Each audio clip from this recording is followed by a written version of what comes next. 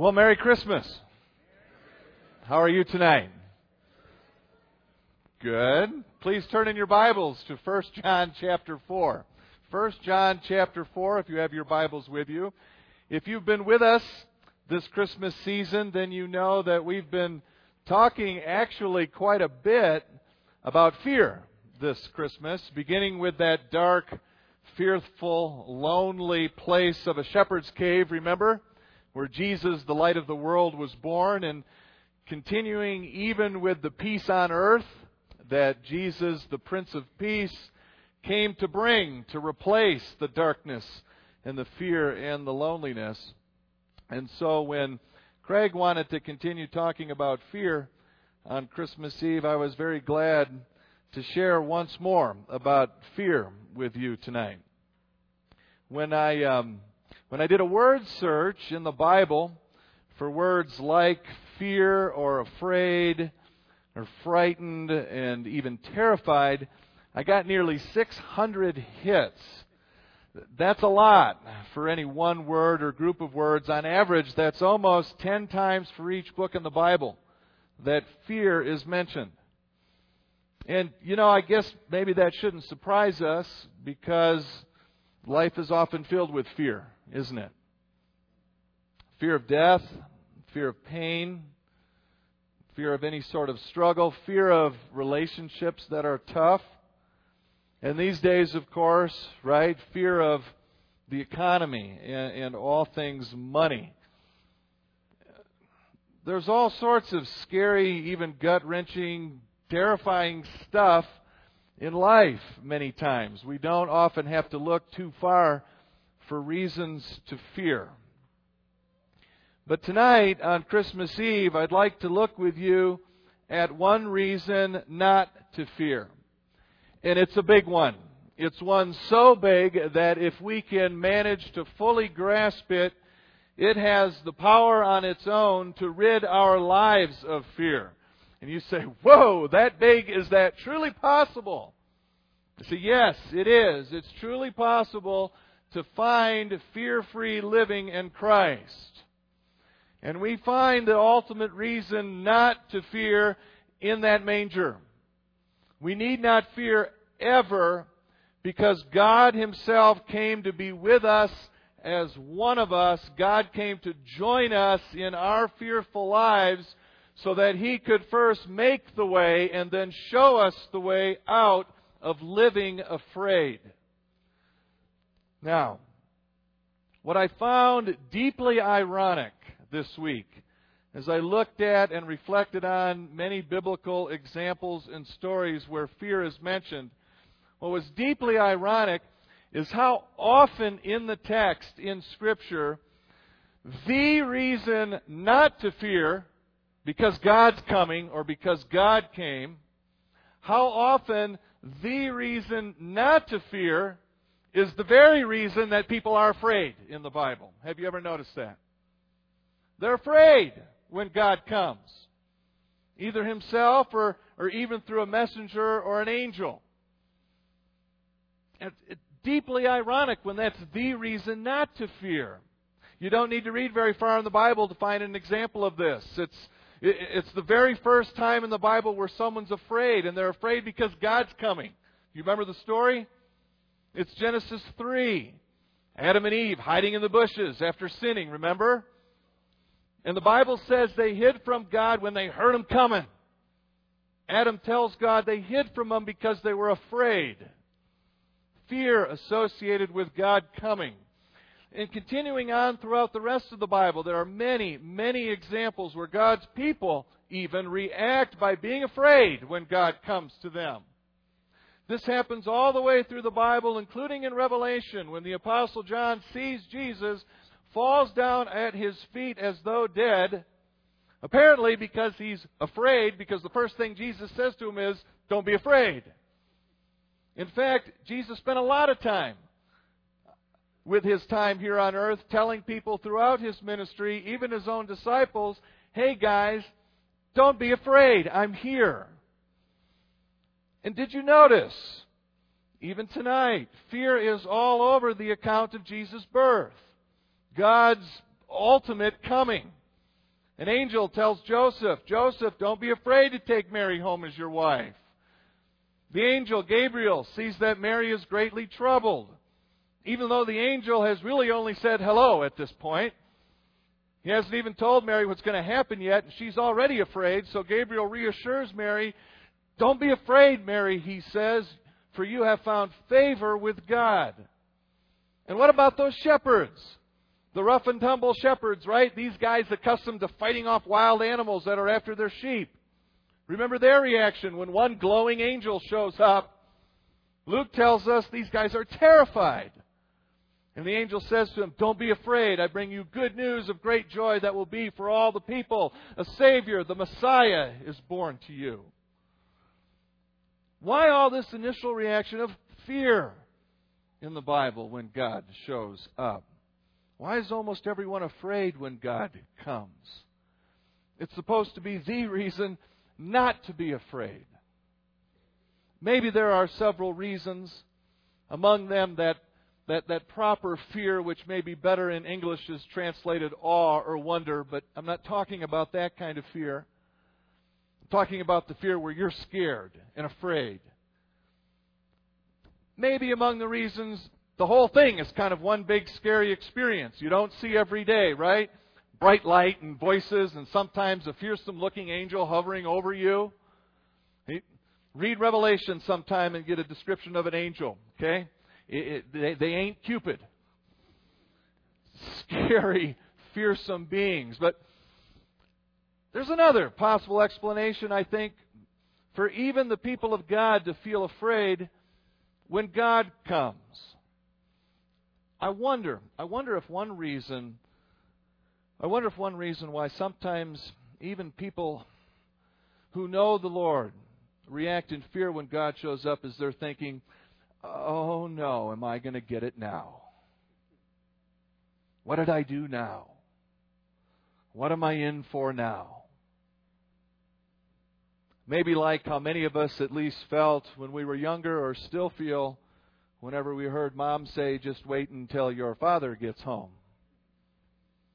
I'm 42 and that still scares me. Did Adam and Eve think they were going to get it when they heard God making His way through the garden that day? Is that why they hid in the bushes? Is our fear of God coming, even though we believe, even though we're in Christ, we still fear judgment? If that's a reason why we're fearing God's coming, that's a shame. It's an illegitimate fear. But God loves us. He's on our side.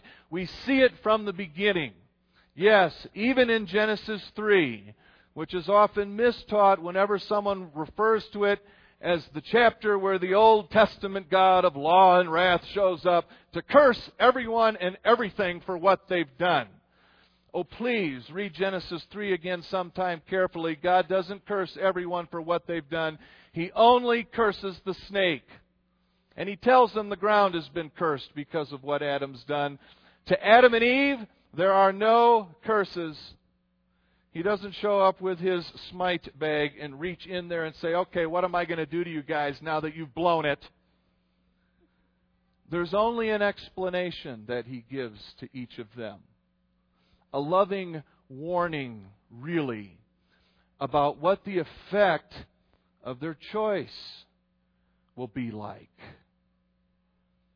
What's the effect of your choice, Adam and Eve, to try to do it on your own without God? Adam, because of the choice you've made to try it alone without me, it's going to be hard providing. It's going to be hard in your work.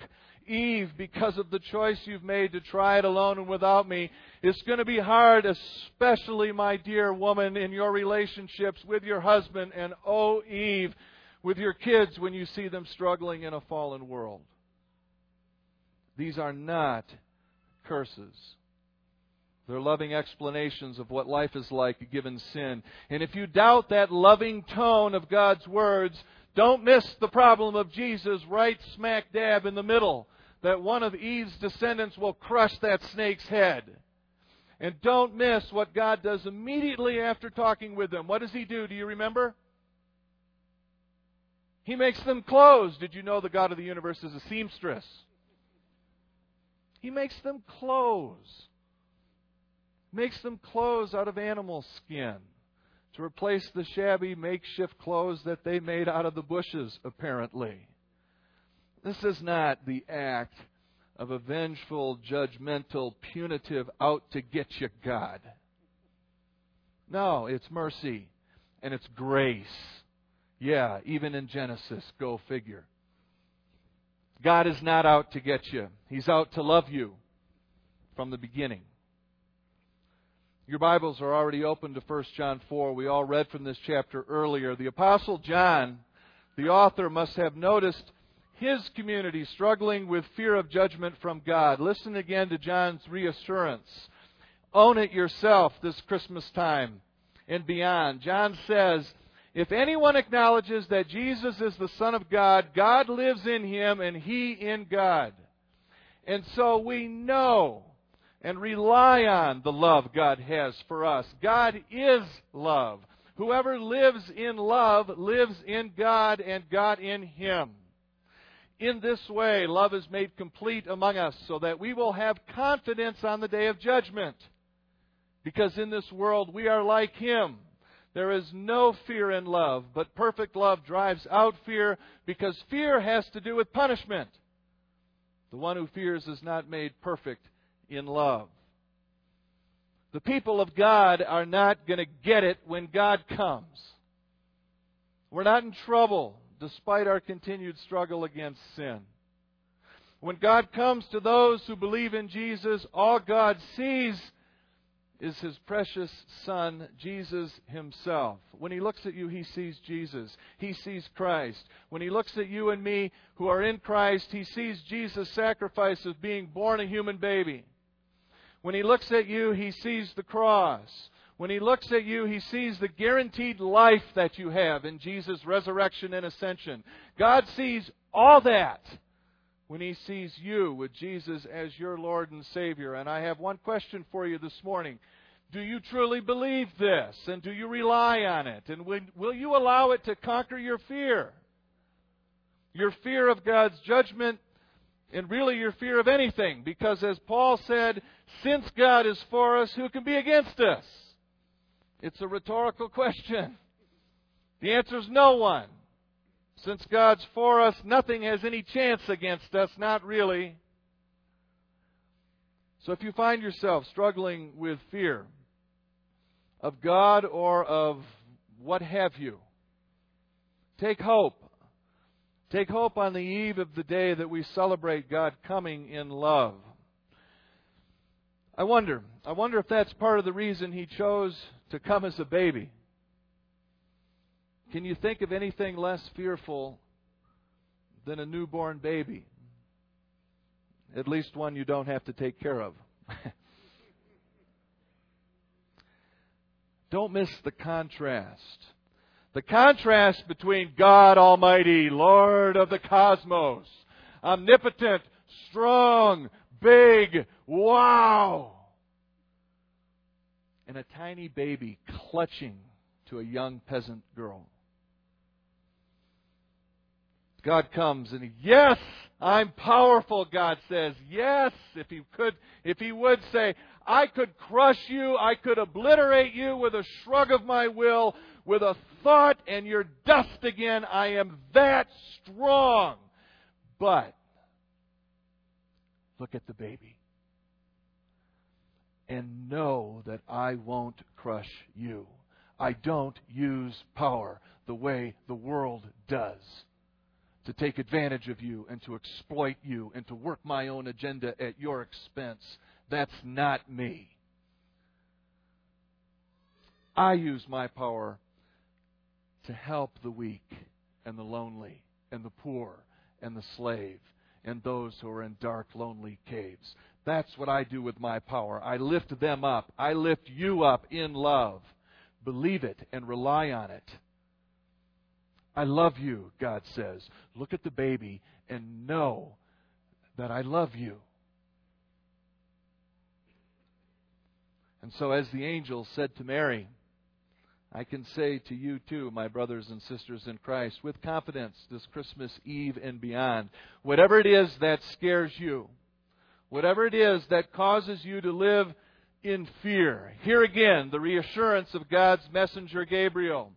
Do not be afraid, my brothers and sisters, because you have found favor with the God of the universe. Just look at the baby and know and believe and live without fear, because God loves you, come what may. As we close in prayer, please bow your heads in prayer with me as the Verbal family makes their way to lead us in our closing song. Father in heaven, thank you so much for giving us the ultimate reason not to fear. And Father, we praise your name and thank you for the comfort and joy of that tiny baby. That the God of the universe, that your Son Jesus would be willing to leave heaven and enter into the womb of a peasant girl and be born a human being. All because He loves us. All because you love us. That God Himself would become human. Father, thank you for the gift of your Son.